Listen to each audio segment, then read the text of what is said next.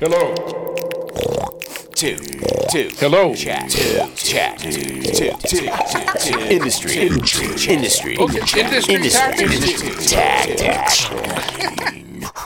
Hello and welcome back to Industry Tactics, a podcast that chats with some of the finest outsiders in music. My name is Friendly Rich, and today on the podcast, a trip to Guelph, Ontario, to chat with Dan Logren. Dan is the man behind Baby Labor, one of my favorite bands as of late. So we talk about Baby Labor. You'll hear some of their music. And also find out a few things about Dan. He's a long-lost cousin, a paisan. Turns out he's got roots from the same province in Italy that I do, Frosinone. So dig into it. This is my chat with Dan Logren of Baby Labor, episode number 74.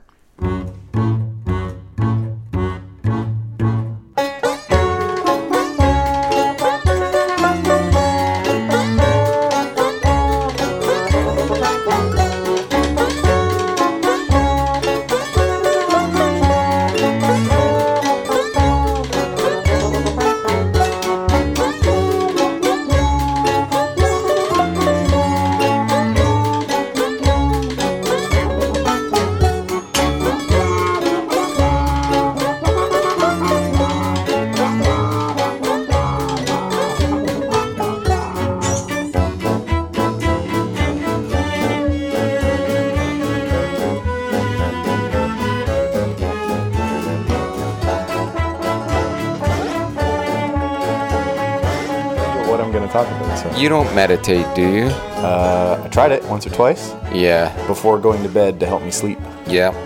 Trying to visualize the... is it the Swiss flag that is the white with the red cross in the middle? Or is it red with a white cross? I think it's red. The cross is. Yeah. That one is the one that I would try to visualize. And that would help put me to sleep sometimes. I have a cousin in Montreal who meditates, and he says, close your eyes, everything's black, and then picture a vagina. That's how he meditates. I think it's that's how I masturbate. Anyway, we're into it. I'm here in an undisclosed... secret. We're both meditators of our own device. We've found our way into Area 51. Yep, we broke in. Today's the big day. I am here with... How do you pronounce your last name? It's Scottish, so it should be like Lochrin. Okay. But it's Lochrin.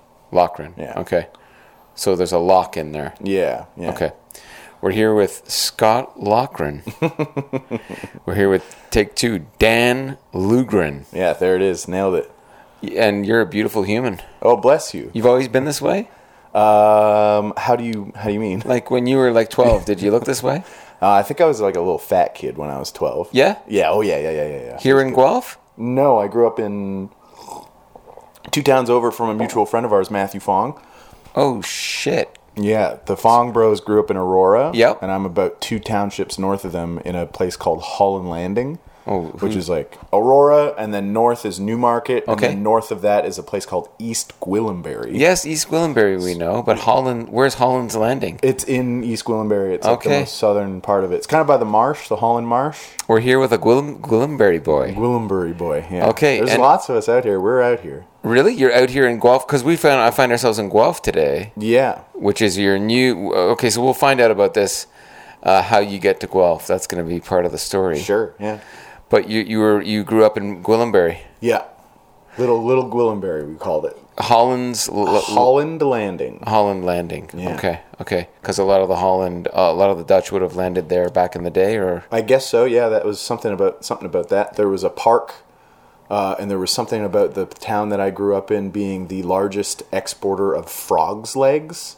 Holy. In Canada. That's good. There was a anchor that was dropped here during there was a war between Canada and the United States, the War of 1812. Yeah, okay. During that war, when they called it quits, there was an anchor that was being shipped from Ottawa to Toronto, and I think somehow it was making its way through the town that I grew up in, and the anchor just stayed there because the war was over. Now we got a park called Anchor Park. Oh, man. And the anchor's there. And growing up in that, how did it feel? You always look this way, you said. Well, you were a fat tubby. You were a little fat boy, like a tubber. Okay, well let's be easy on young Dan. I'm kidding. Yeah. Yes, I've always been a handsome boy. Yeah, you're good looking guy. Thanks, right? Rich. Ditto. You do well. You and so, what was it like to be growing up in this small town of East Holland? East Holland. Did I get it? Holland Landing. Fuck me. In East Gwillimbury. Well, there you go. That's my. Hey, listen, I'm fried from the sun. Yeah, buddy. Okay, I'm all full of cheese and fried from the sun. I just finished my first 60-hour work week in like 2 years, so I'm. No excuses. Let's make this count. Yeah. Okay. No, I think this is when I do my best work. Though. Same. I like to be drained out by the sun. Yeah. When you're just barely hanging on and you start just firing on all cylinders, making these connections that don't. Like I haven't remembered that thing about the Frog's Legs and Anchor Park for fucking 15 years. Okay, good. Let's uncork it then. Yeah. What was it like? Was it a hoot growing up, or was it boring, or was it? It was a good place if you were like had a family and you had kids. Yeah. So it was like there was other kids around because that was just what was happening. And how did you meet the Fong brothers? How did I meet the Fong bros? In high school. Okay. Yeah, Matthew was 1 year older than me, and oh wow. I transferred high schools in the middle of it. Yeah. Because I was at a high school and I was like, I don't like it here. And I hear the music program is better at another high school. And you were pretty down with music by then? Yeah. I was talking with a friend of one of my coworkers the other day about this. Like, my parents aren't into music. Yeah, like, good. They don't care. They don't give a shit. Right. You know? They were blindly supportive of me doing it when I was younger. Yeah. But they have no taste that has been like... You know, I'm making a gesture with my hand. Like the tastemaker thing hadn't like descended from like my grandparents or my parents. I had an older brother that was 2 years older than me that really liked punk rock. Yeah, and I got a narrow view of punk rock from Drew. And then somehow I ended up going to this other high school. Sorry, we're bouncing around. Yeah. Because my brain's broke. Yeah, I don't know. I met the Fong Bros and. Started doing some funny stuff in high school. Somehow had access to the internet. Yeah. And then discovered lots of stuff on there. Okay. Yeah. And so how, yeah, man, the music you make, which is obviously why we're here, is a thing of wonder and spectacle. Oh. And I want to you to say. Oh man, I love what you do, and I want to kind of get into how you became you. So you were you always kind of into that outlandish shit? That like when you were at high school, were you kind of quirky? Yeah. Okay. So I'll tell a story that illustrates how quirky what I did in high school to fuck myself up. Here we go. Thank you. You're doing the heavy lifting here. Thank you. My mom's a hairstylist.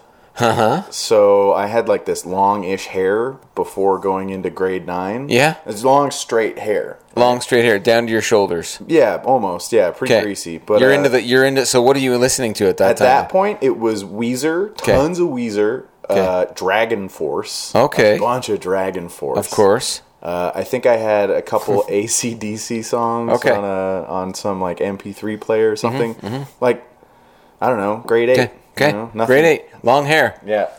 But also, I guess this is what it was. I really liked that band At the Drive-In. Yeah, and then sure. Also the Mars Volta. Sure, he did. I was getting crazy into that, like this like Latin tinged prog rock. Yeah, that shit's great. I like it a lot. I mow my lawn to that. Yeah. So keep going. So I really liked the way you got that long hair. Yeah. And I was like watching all these bootleg performances of Omar and Cedric from those bands with their like long curly like Puerto Rican afros that they have. Yeah. And I got my mom to give me a perm. Yeah. Going into grade 9. Unbelievable. And then at some point, so I was this new kid that had curly hair, right? But then my hair started growing in straight. And everyone started asking me, like, what the fuck was going on? Unbelievable. Now, did anyone know you in high school? Like, surely there must have been a few that were like, Dan, what happened? What happened over the summer? I think I actually got that perm somewhere at, like, the end of grade 8. And then I got another one going into high school. Are these the only 2 perms you've ever had in your life? Yeah. Well, you have got to, I think you've got to revisit that grade 9 year, that pivot year. That pivot perm. I could pull up a photo. I need to see that perm. That Okay. So wow, man. Like, welcome to grade 9. Welcome to high school. Here's and your mom has got to be she just didn't care. Pretty far out to do that to you. To know where you were going and just be like, yeah, you know what's going to make high school feel a little more comfortable? This perm. This perm's going to fucking seal the deal. And I'm going to take so much pride because you're my son. So here comes it must have been a spectacular perm. Yeah, it was very good. Yeah. It was wow. I mean, I don't know the difference between a good one and a bad one. Right. I can pretty much flat out say that everyone for a young boy going into high school is a bad one. Holy, exactly. It was just like a bad idea. That is cool. So did it do it? Did it open the door for you? Was it like a key? Like that perm, without that perm, like you're not who you are today. Like that perm, you get into high school with that perm. Yeah. And it just, I think it cemented my, I was just like, I was trying to like, maybe it was like an edgelord. Maybe that's the way to describe it. Yeah. Like I was trying to be like a contrarian. Like what you like, I don't fucking like. Right, you know what I mean? It was a punk rock maneuver. This perm. I think so. Yeah, you're the best. I love you. I absolutely. We could probably end the interview now and say that it was worth it. Top tier. Yeah. That is top tar right there with that perm. Top tar. I wanna. Like you're inspiring me to, cause you get bored, eh? You get fucking bored. The hair I'm wearing right now, it's actually a shit cut. I had a good cut, shit cut, and I look at it and go, we're going to be doing this the rest of our lives? We're going to be going back and forth between good cut and not so good cut? Yeah. No, you bring in the Dan Loughran perm. Everyone needs a perm. Everyone needs one. Get one once in your life and just freak yourself out. I'm gonna. You know what I mean? I'm gonna, and I'm gonna. You will know when it happens. Thanks. That is inspiring. Industry Tactics. We're off to a great start here with our guest and scientist in his own right, Dan Loughran. Scientist. So you get through high school. You're listening to the Mars Volta. You're really excited about music. So you've been on that side of music, like the prog rock kind of weirdo stuff, eh?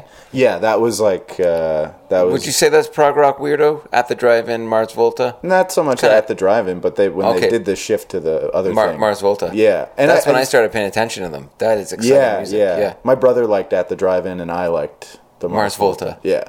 And there's something about, like, I guess I found Larry Harlow through that, too. So I found some, like, salsa music through that, too. Which is, like, I've never played any of that, and I've never even, like, considered sort of, like, tossing my hat in the ring. But that sort of... Yeah, that traditional like Latin sound is pretty cool. I mean, were you in a band in high school? I was in many bands. Yeah, I had. You want some early band names? Sure. I got good ones. Go ahead. First band was called Bone Storm. Okay. And I was playing drums in that and writing all the guitar parts. Oh. I was in a skate punk band called Benihana with some locals. Wow. Jesse Lee. That rings a bell. Yeah. Oh yeah. Okay. And then I had a good one, a similar, like what Baby Labor is now. Yeah. Came kind of from this band that I had in high school that was like, okay, this is the stuff that I really want to do. And it's like under my direction where I get to sort of like call the shots aesthetically and musically. I had this band called Face Party. Okay. And that was Fong and I, Michael Fong and myself got... hooked up kind of through that. He recorded the Face Party album that happened. Oh yeah? Let's play a track from it. Can we? Do you have audio that you can throw me after? Yeah, afterwards. Yeah, sure. Here it comes now. Tee up a tune that we'll listen to. Oh, I think maybe the one would be Redux Your Pleasure Craft. Here it is now. Redux Your Pleasure Craft. And the name of this band again is Face Party. Yeah. Thank you.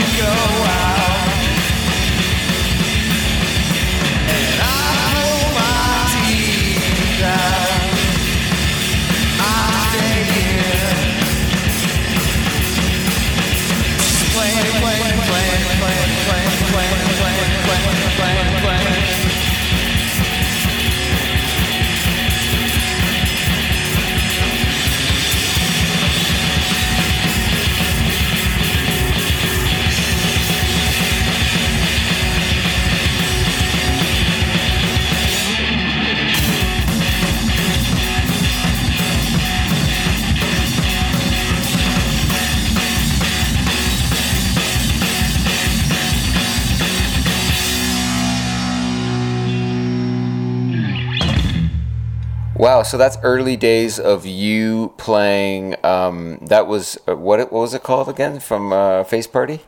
Redux Your Pleasure Craft. Thanks, and that's early days of you. That's produced by Michael Fong. Produced by Michael Fong, yeah. And that's kind of leading into what becomes Baby Labor, or just the model of it, I guess, is the fact that it was like me writing guitar parts. Yeah. That's instrumental music. Most of it's like through composed. Like there's not a whole lot of like choruses or verses. It's just like parts and parts and parts. One of the things I've been dying to know is how do you do this stuff? Like how do you?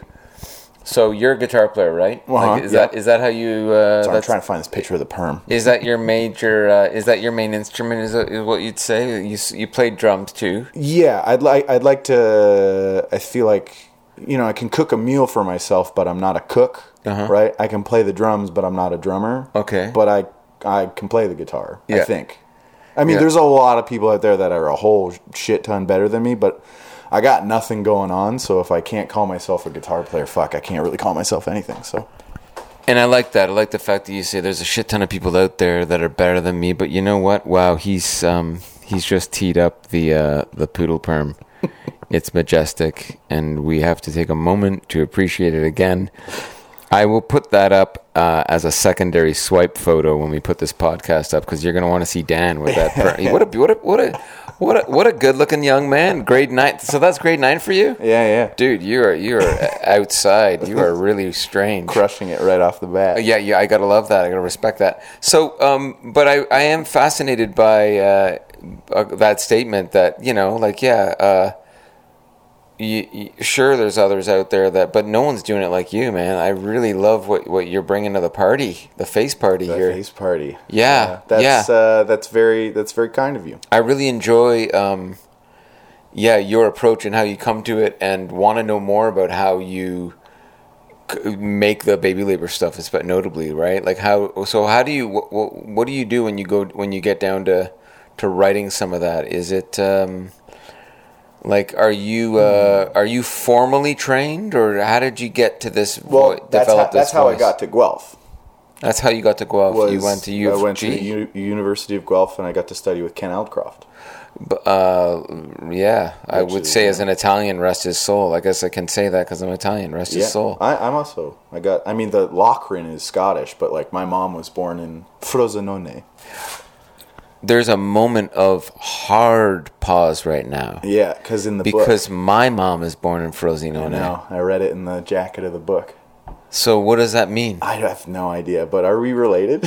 What city? That's town, not. Right? Listen, man, I've gone all over Hell's Half Acre, and no one says that. They usually say, like in the Joe Sorbera episode, where I got to take a pause and say, I will not hold it against you that you're from Calabria. But in your case, what city in Frosinone? Yeah, I do not know. Remember how I said there's like not a whole lot of like musical dissemination that has come from like my grandparents and parents? Like also just I don't have a very like strong connection to my grandparents and like the historical side of it. We'll be looking into the family name. What's the family name? Antonacci. Antonacci. Yeah. And I know a Lou Antonacci. I don't. Through my lost Uncle Vince, my deceased uncle. So I will do a summons. We'll summons Uncle Vince, and we'll say, "How did you know Lou Antonacci?" I'm not kidding. Okay. There's a Lou Antonacci in my past. Wow. Yeah. Wow, how cool would that be? You look like a young Lou Antonacci. I think he was an accordionist of sorts. Is this ringing a bell? No. Lou Antonacci. You talk to my boy Lou. No? This isn't ringing a bell? Not ringing any Not bells. A trigger? No. I'm all triggered up here. I'm sorry, man. Holy shit. I wish I had more to give you than the province, Frosinone? Is that it's what it is? It's my cousin Dan. And I'm having waters with my cousin Dan. Yeah, Wawas. This is exciting. It's hot out. Wow, man. It's hot in here. Woo! Well, no, it's not. It's AC, but we got it. That is beautiful to know. So what led us there? The heat's got me a little foggy. We talked about that bomb Ken Aldcroft. Kenny Aldcroft. As an Italian. Okay, rest his soul. Thank you. Yeah. That was a good rewind. So thank you. And I would say that as well. Rest his soul. Holy moly! What a inspiration. Yeah. So you studied with Ken. Yeah, that's how you learned years. To be you. Well, I mean, I got to see Ken play before I went to school. Yes. I think we actually played a set together at Somewhere There. Not on stage together, but like I did a solo guitar thing. Which Somewhere There? The original? Oh, no, the one that was... The second one on Sterling. Sterling, okay. Yeah. Far out, man. And Far out. That was another Fong thing. Matt Fong had me like, you're doing some wacky shit, man. You should just go in there and do it there. Yeah. And I was like, I don't know what this crew of people is. By the way, great Matt Fong. You said it a little too fast, but you had the tone. If you just slowed that down, you cut that in half. Hey, you should just... No, I can't do it You now. should do that in there. Oh, yeah, that's good, yeah. Yeah, okay, so we'll stop. Matt Fong, we love you. Okay, so wow, holy shit, so Matt Fong inspires you to get in there. Sure. Yeah. And all of a sudden you're sharing a set with Ken. It's a blur. It's a blur. It was either like he was there or it was like maybe it was year one, but before I started studying one-on-one. Wow. Ken, something like that. I had no idea we were going to have all this discussion. Let's keep digging. Well, that's why I kind of wanted to I was like, Rich, we should do this because there's fertile ground here. Wow. You know? Wow. There's more overlap in this world than I know. Yeah, like in other words, I'm your cousin. I've just been holding this back the last few years. It's all good. I didn't know that for that long. That was actually like from the book. And you didn't think to call me and go like, dude, we're family. No, I had it. It was my ace in the hole. Okay. You know? That's exciting. Oh, damn. I guess that means I need to care more about you. No, absolutely not. Fucking hell. Okay. So, but really exciting news, man. Really exciting news. Our Frosinone brother, I mean, sure, the Scottish bit is exciting too. Yeah. And he's Antonacci in disguise. Yeah. That's the thing, like culturally and aesthetically, zero Italian in me. Nothing. There's like nothing about it. Well, I mean, maybe not little bit culturally, like hanging out with my mom and my grandparents and you know, I mean, the story in your book about the canning is like that. That resonates, you know, that hits home because it's like, you sit around and you see it. There's big fat basil leaves going in these massive like cauldrons of fucking tomatoes. Yeah. That's there. Watching Nonna just big head chopped off a chicken. Yeah, that's there too. That's there. Here in Canada, she would do that. Yeah, in Holland Landing. No, in Malton. Malton. Yeah, in Malton. Badass. That is real. Yeah. That is real. Yeah, it's there. It's fine. Oh, that is really cool. She could chop a head off a chicken, eh? Yeah. She was cool. Rewind, man. She still is cool. Shout out to Nonna Antonacci. This is and she's still there? Yeah, Savina. Yeah. Okay, well, they've been there for forever. Then don't do anything. Yeah. I'll remember to blurt that out. Okay, right. Okay. Listen. So can you come to U of Guelph then? That's how you get here. Yeah. And you never leave. Yeah, haven't left. Yeah, wow, that's random. I like it. I like Guelph here. It's nice. I'm with you. Yeah. I'm with you. Let's talk about it. So you get to Guelph. You sign up in music. Yep, signed up. What's the music program here like? I only know it through like English and every other fucking weird avenue, but not formally straight through in music. Yeah, so the music program, when I was going through it, it was what you made of it, I guess, because there wasn't an audition to get into the music program, but there was an audition to get into the applied portion of it. So like after second year or first year? No, you could do it right away. Okay, but if you wanted to have one-on-one lessons with someone studying specifically on an instrument, you needed to do the audition. Okay. But you could get a music degree without needing to do that study. Okay. Does that make sense? So like my degree that has like this performance aspect to it is the same as someone who has like never picked up an instrument before and liked the Black Keys and went like, yeah, I'll study music. This is what we call great design. Yeah. Sure. Okay. So it's the music program, like from an institutional point of view, probably pretty shit. But like having Joe Sorbera doing his thing, with the Contemporary Music Ensemble, and having like the his like partnership with Ken, like his musical partnership, like that, just playing into and feeding into like the maybe like 4, 5, 6, 7 of us over my time at the University of Guelph. There was a handful of us that really, really dug it and tried to take it as far as we could go. So it's like you're in the mix with Sledkowski and others, or is he's a little bit before my time. He's before you. He's a little older than maybe you. Maybe Brent O'Toole from the band. O'Toole, I know that name. From Animatists. Okay, yeah. Him and I were congruent. Ian Bain from Softside. Nice. I also play in that group with Ian. Yes. Those were like my two, like. Isn't that nice? There's a couple dudes, Corey Cosman and Josh Kestenberg too. Okay. Who are some. I played in a band with them for a little bit with Brent, and that was they were really good at doing what they do, and they've moved on to other things. I think Corey's living in Russia now, and maybe got married. I don't know. You never hear that living in Russia. Yeah, he moved out that way. We want to do this, right? We want to do what? It's a life goal to get out there. Yeah. Get on those little Kremlin they had domes. Brent and Corey and Daria. Yeah. They had an improv band. Also, Josh was playing drums with them as well. They had an improv band called Dart Boy. And Daria is from Moscow. Okay. I could say any big city center in Russia, and I'd be guessing just as much as I am right now. Okay. But she had to go back there for a bit. Okay. And took everybody in that band, and they did like a tour. Oh, great. Playing a bunch of cities. And they never came back? No, they're back. Okay. Most of them are back. Okay. Half of them are back now. Okay. It's Russia. Yeah. Wow, cool, man. Cool. Yeah, so there were some people that were doing some cool stuff. Yeah.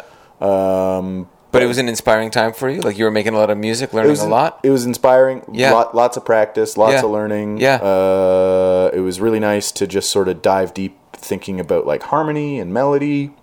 But I was always really bad with like practicing like playing fast or like playing like fucking licks or like lines or whatever. So a lot of the stuff that I was writing or doing was all just around like here's like a root note and here's some sort of color tones that are associated with it.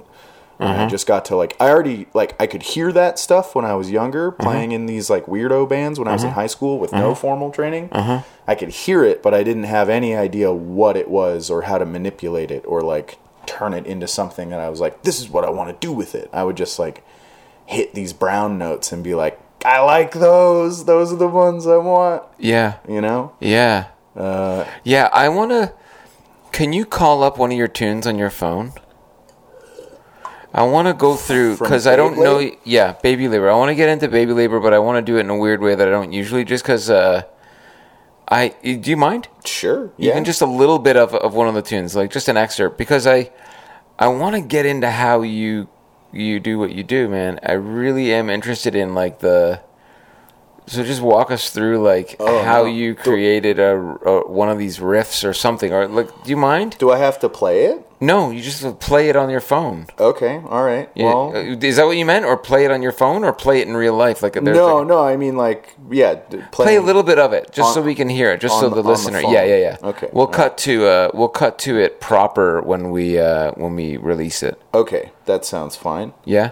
Yeah. Okay. Well, I guess something from the last record, I was excited about this one because I got to like engineer and mix the recording myself. Okay. Which I got to play the role of producer, living at this like studio that I live in here in Guelph. Okay. Yeah. Wow, I'd like to see that space, man. So is it just a large space? Yeah, it's just a big space. I'll tell you about it right after we play a thing from it. Do it. What's this tune that we're gonna hear? Shit, I don't know. The one that you love to play live, let's say. One that you really love to do live. Well, all of these now I hate, but... You see? Dan Antonacci. We'll do this one. 420.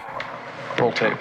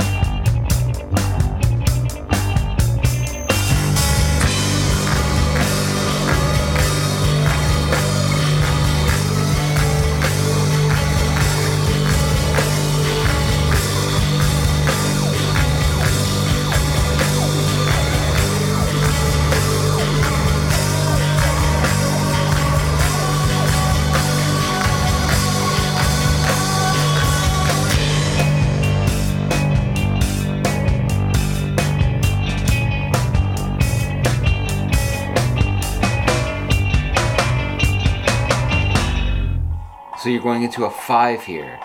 Yep. Right, gentle listeners? Yeah, so... Whoa. Who's playing bass? What is that sound? That's just like a ring mod sort of under the background. Troy and I are actually switching on bass and guitar, and the switch happens. What? That's the switch. And then it switches again.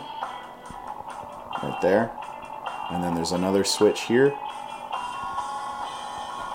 So we both have octave pedals, both playing guitar, and then we'll do this thing where at, intermittent times... There's no bass in this band. There's no bass, it's two guitars. Yeah, 2 guitars. Pay attention.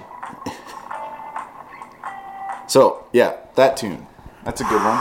That was an excerpt from 420 from your last record. Yeah, Full Legal Stop.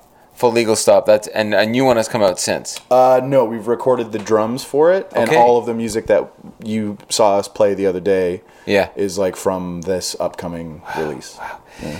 Fucking A. Are you hearing that? Are you as excited as I am? So when that intro theme that you would have played there, you wrote all that? Yep. How did that come to mind? You're walking down the street you're walking down Gordon Street, going down to get your hippie strawberries. Sure, yeah, going to the farmer's market. And you're trying. It just comes to you, or you're pissing. You're having a shit. I don't know if it has. You're noodling on the guitar, and you're making your way through it. You're working your way through it. There's noodles definitely involved. But the pissing and shitting thing is kind of okay. That makes sense. Because this stuff, the old band that I had, Face Party, I think I just kind of need to make this music, and I don't really think about it. I can think about it retroactively. Yeah. But I want to know though. I want to get in on. I want your brain. I need the sponge for that first part. Yeah. The only thing that I can tell you is that there's a descending riff that happens in it, and that descending riff the second time, so it happens once and it descends in a certain way, and then the second time it happens, it's a whole tone thing. Oh. That's the only thing I can tell you about that riff. The rest of it is just a blur, and then I was like, oh, this is a melody that I like, and it's harmonized in a specific way, and I don't care to analyze it beyond that. Okay. Well, no, and I don't care either to analyze it beyond that. I just I want to know how it kind of comes to you. Oh. Are you at your instrument? Does it fall from the sky? Are you at your instrument working through it? Yeah. Yeah, that sounds like... I feel like your music for me is I can relate to it in a lot of ways. When I hear it, I'm and I get jealous, which is... Yeah, this is a good compliment. You want to be on that side of the musician's table where it's you're, either you're at a show and you're imagining a music that you can make that's better than what you're witnessing, which is probably a lot of the cases, right? Or you're at a show and you're going, who didn't tell? Why am I only discovering this band? Why am I only learning about this band now? And this is music that your music, when I listen to it, I'm like, fuck, that's got something there that's I want to know how. Oh, okay. I want to know how you kind of make it. It's very exciting to me. It's very exciting. Cool. Right on. It's very exciting. I can't talk over it. I can't. You know what I mean? It's just wow. It lures you in. I think maybe because you've seen it live a couple times. I'm assuming you've seen it live more than you've listened to the records. Yeah. So the live set is designed specifically to overwhelm people with the not stopping and trying to create we're going to do 22 minutes worth of music that's unbroken. Yeah. Not a whole lot of 22 minutes, that's your thing? Yeah, well when we played we stopped once. Oh no, I guess no, that was But you a short and sweet set. This new set that we're doing, we haven't played it enough to thread it together yet. And it's actually kind of it's a little bit upsetting to me that we're playing it and it's not like that. But that's cool. This material from the record that we just listened to, we were doing it in it was I think somewhere between 15 minutes for the first chunk and then 20 minutes for the next one, and then we would do a song. Right. And upsetting to you because you really have a thing that you want to do live that's not so can you touch on what a perfect set for you is? Maybe the first set that you or prior sets where it's just it's straight, it's tight, how often are you rehearsing that band to get that to the where it needs to be? That will and have you reached that point with that band. I feel like you have. Yeah, we have before for sure. We were doing when we did our first record that was recorded again by Michael Fong. Yes. We were like touring. I think we did a tour out to the East Coast to Halifax and back. And at that point, we were fucking on fire. Like, these sets were long, and they wasn't a lot of stops in them. And, like, the energy was just up the entire time. And, like... Fun. Yeah, but, like, not in a way... It's this music that can very easily be alienating, but somehow the concept is to captivate and invite people into the sort of, like, wackiness that's going alienating on. Why? Because it's loud? Because it's heavy? Yeah, maybe just because it's overwhelming. But like, if you know, if you're into that, it's gold. Yeah, but yeah, maybe it's gold. I hope someone would describe it as such. Yeah, I like it. It's fun watching people react to it and freak out. Yeah, it's I can't watch a lot when we're playing, but because I have to I try to be. And that's the thing, like when the band is really, really well rehearsed, it allows me to sort of like freak out a little bit more and get into the zone. Yeah. And then when the band is not as rehearsed, and this is not, I'm not just talking about the other two dudes in the band, Jake Cadillo playing drums, and Troy LaFontaine playing the other guitar. Yeah. It's like, if I'm also like not as rehearsed, it becomes more of a technical exercise. Yeah. And that type of music is kind of boring to me. Right.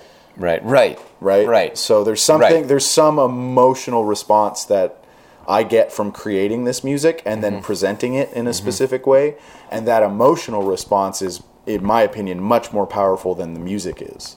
And it's like kind of hard, which one comes first and which one do people really gravitate to and associate towards, I don't know. Yeah. But for me, it's when the music is like happening at a high level, it like hits me in my bones. I like that thing that you said, that it was upsetting though, that you've presented a few times not up to your standard. That tells me that you have this like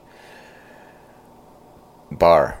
Yeah. Dude, set the bar high and then try to like achieve it. Yeah. But like, and then again, it's like going back to me saying like, there's other guitar players that are way better out there. Like the fact that, you know, it's like Matt's playing in all these different projects, and every time I see one, I go like, "What the fuck?" Like, you know, that guy's setting a bar is like, his ability is just, it's beyond mine. So I see him play music in any capacity, and I just go like, "Fuck, that's cool, right on."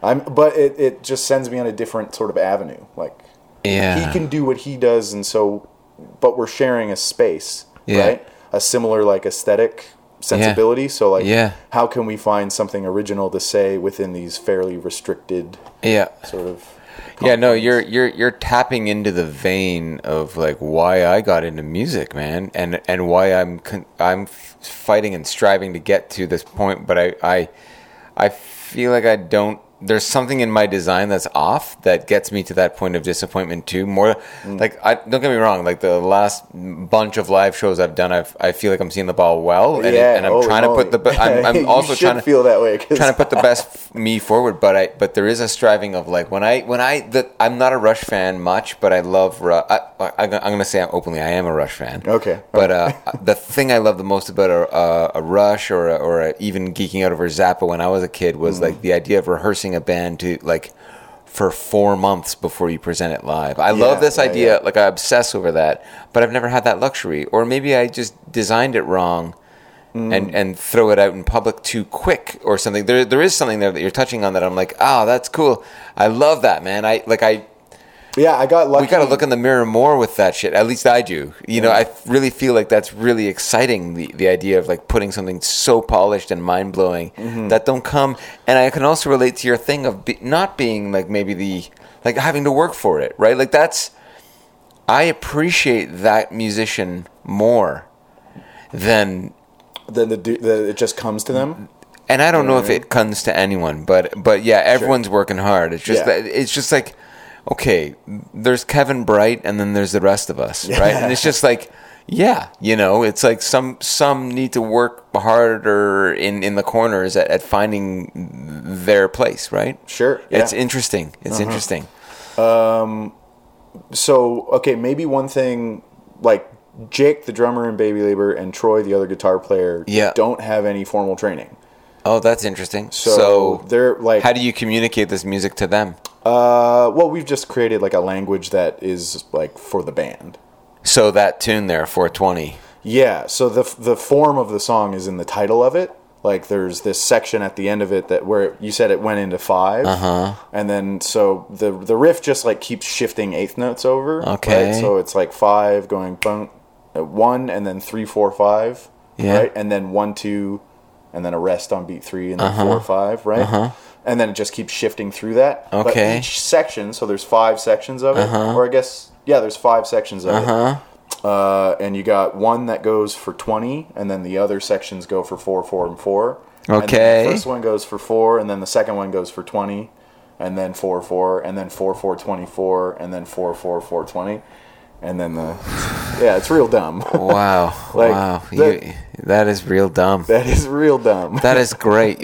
But it's got to come. You got to. Hey, man, you got to get that design down. You got to get it down. So you did it. Yeah, and then that was a fun tune to sort of, just literally in the practice, like in the rehearsal space, just screaming out the 4 and then 20. Yeah. And then 20, 4, 4, 4, and then 4, 20, 4, 4, just yelling these numbers over again. Hopefully someone's going like, 420 is tight. Yeah. Also, I don't smoke weed at all, so like that's another That's exciting. Good. Goof there. Good. You don't, eh? You don't touch the stuff. It makes me want to die. Yeah. Good. Wow. Dan. I feel like there was something else. Antonacci Logren. Yeah, there it is. Yeah. It feels like there was something else. Was it related to setting the bar? These dudes that I'm playing with aren't formally trained musicians, right? And what does that mean to you? Is that deliberate, or is that just the way it is? I was going to comment on who you have surrounding yourself. Right. The people that I know that you play with are all formally trained musicians. Right. And maybe because they're working in the field and that there's not a whole lot of money in the field, there's not this like, urgent desire to sort of like rehearse something for a while before you put it out there. They're just like, we got it, no problem. You know what I mean? Yeah. But with these dudes that I work with, I've been so fortunate to find people that are like they want to. They're into it, and they want to put like the time and effort into it. Yeah. And there's something about that I absolutely love. I think that's why you got into a band in the first place. I think is just to refine it. Sure. There's a whole lot coming from what's his name, Dave King and Happy Apple. Yeah, his talking about like how that group has been doing that for a really, really long time. Yeah, it's like resonates with me a bunch. Oh, I'm gonna check that out. Yeah, I know Matt's a big Happy Apple fan too. Yep. There's a whole lot of talking around that, eh? His like concept of it being like a band. Yeah. Neat. And, that's inspiring. Yeah. Good dude. Good drummer. Yeah. Well, yeah. You're what were some of the few things you've learned? What were some of the high levels takeaways of studying with Ken that you bring with you? In like a technical aspect, okay. Could be just hanging out with the dude and learning from how his work ethic. Okay, so one thing that's like a technical thing is the fact that there's modes that come from other scales, like melodic minor scales or harmonic minor scales. Okay. Modes that are associated with those, with a whole bunch of tensions that I had heard but never knew like. Yeah. How they were being created. I was just like, if you fuck up this one note in the scale, it makes the thing sound really cool. Yeah. And then putting like names and sort of colors to those tensions. Yeah. That was a thing that I figured out with Ken. Yeah. And then also the necessity of like developing your own voice on an instrument and how that is worth so much more than technical proficiency. So what did he teach you about kind of writing and getting to this point of your work with Baby Labor? Like different ways of coming at a musical problem even, It's kind of hard to say because I think like our study was based mostly on trying to get through like, it was like ear training. Yeah. Like lifting solos. Yeah. And like trying to run through chord changes that I would be, fucking have a really hard time with. Just playing standards.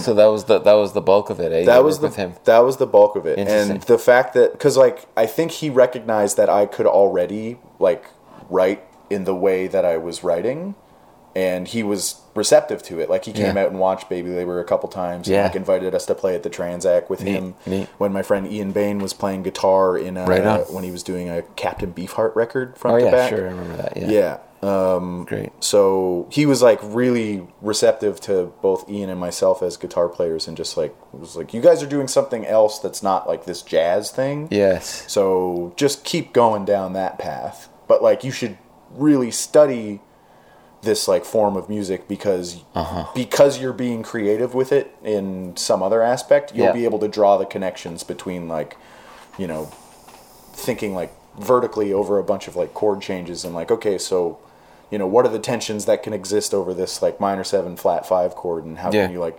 and then, you know, just like understanding those things and then applying them to the way that I was already writing music. I don't know. Do you believe that you need to know the rules in order to break them? Everyone's been saying this for our whole fucking lives. Yeah. And eventually our lives... Is that what that is? What? You got to break the rules in order to know them? Yeah, it's just like... Or know them in order to break them? It's a turn phrase that everyone... What I think of is probably a fear of rule breaking and just an insecurity around, like, this is an educational institution that we're just trying to... I don't know. I don't really know if it is... It comes from a place of, like, promoting experimentation even. I'm kind of questioning it lately, going, Sure, yeah. I mean, I'm not against filling our brains. We're all here to get our educations and fill it and break it, but I don't know if I don't know, man. I don't know. I don't know, because like, I mean, I've been teaching. That's been like my main gig for a while now. Is teaching kids how to play music. Okay. And I have a couple kids that they have an ear for it, right?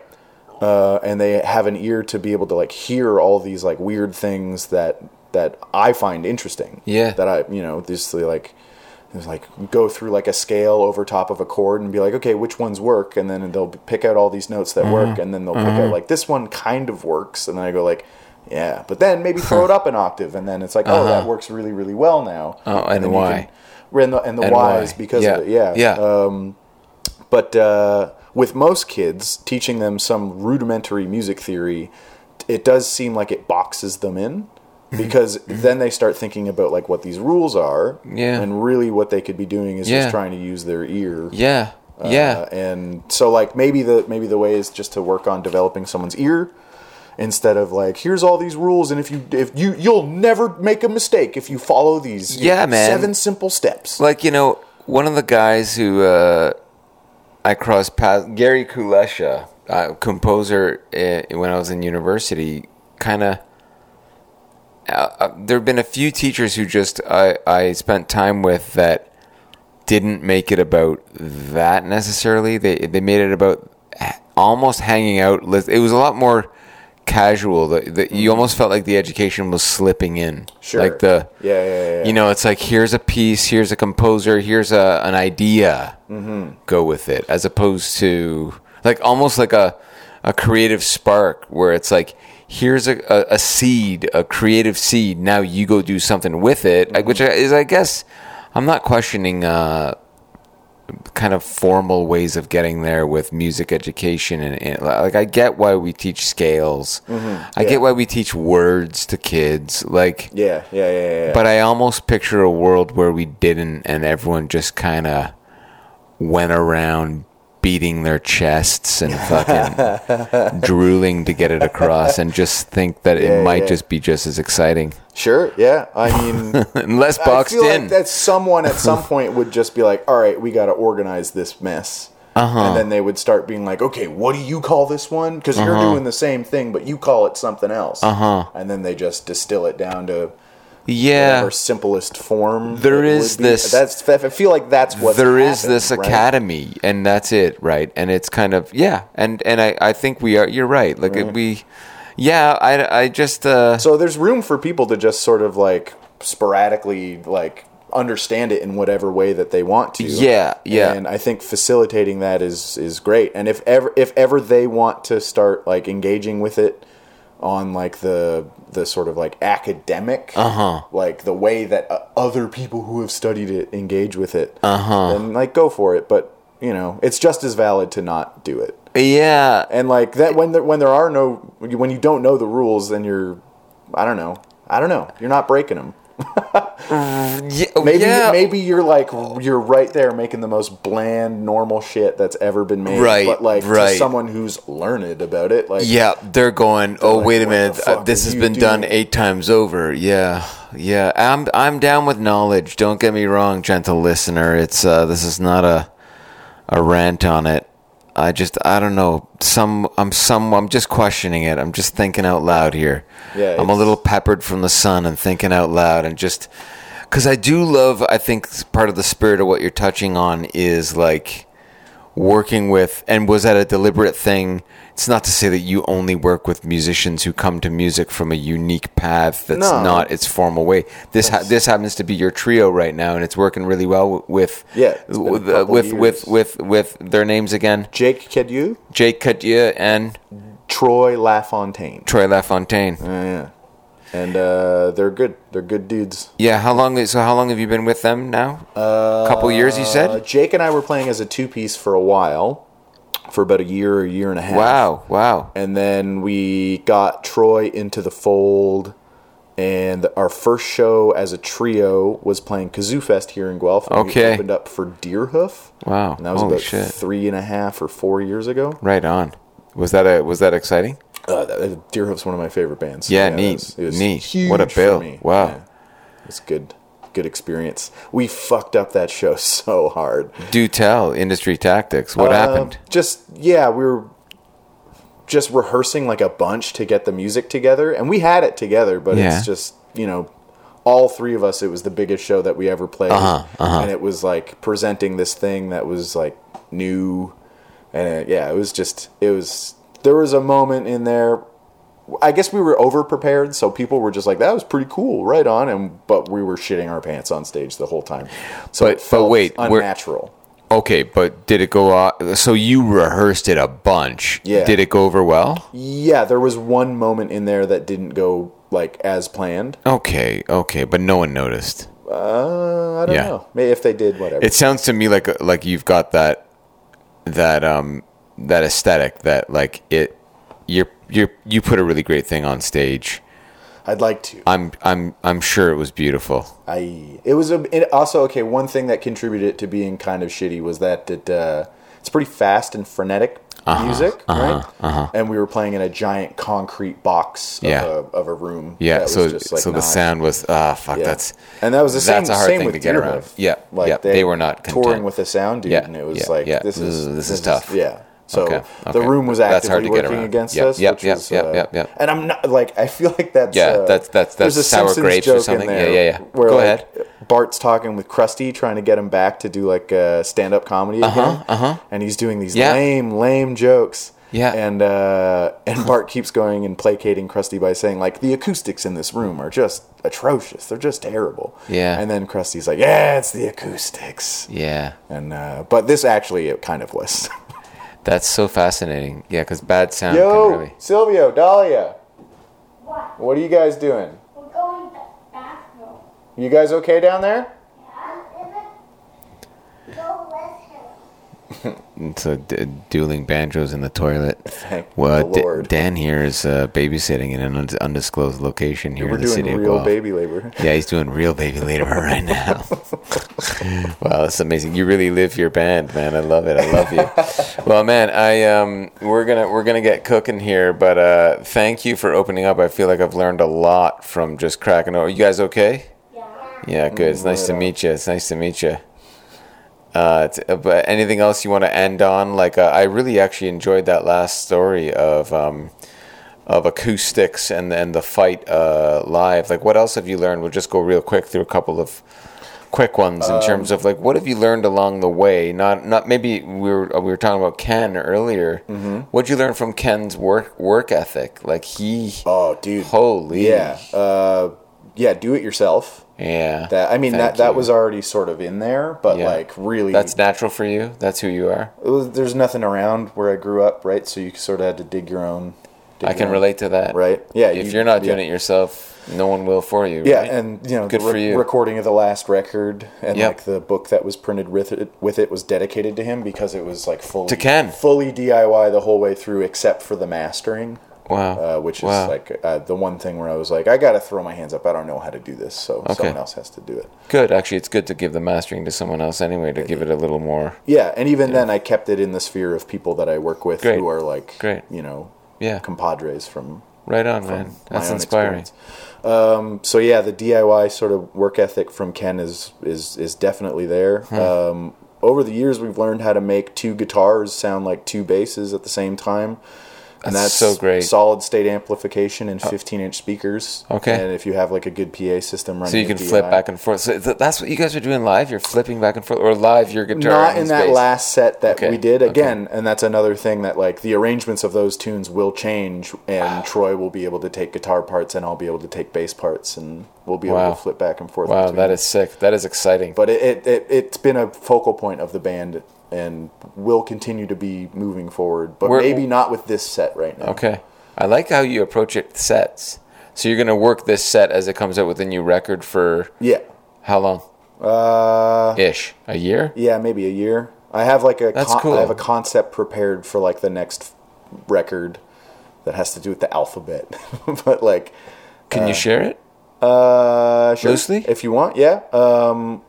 Or if you don't, if you feel it's premature. No. I just it's been a moment since I've. So 420, we got that form. That was a moment of inspiration. But the alphabet. So the useless alphabet that we didn't need as humans, right? Yeah.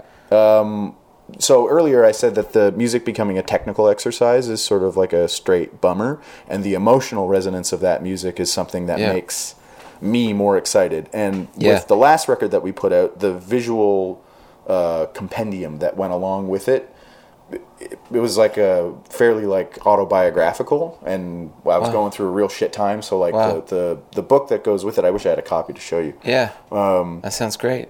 That thing was like, okay, letting the listeners know that like this music is more than a technical exercise. There's like some emotional weight behind it. Thank you. So for the next like full set of recordings that we're going to do, the compositions are going to come from what I did is I named people from my life experience with all 26 letters of the alphabet using like the fucked up letters that I don't have anyone in my life that's named starts with a Z or a X or a Y or a Q. But I use my members of the family to sort of fill in those gaps. Wow. Our cousins. Yeah.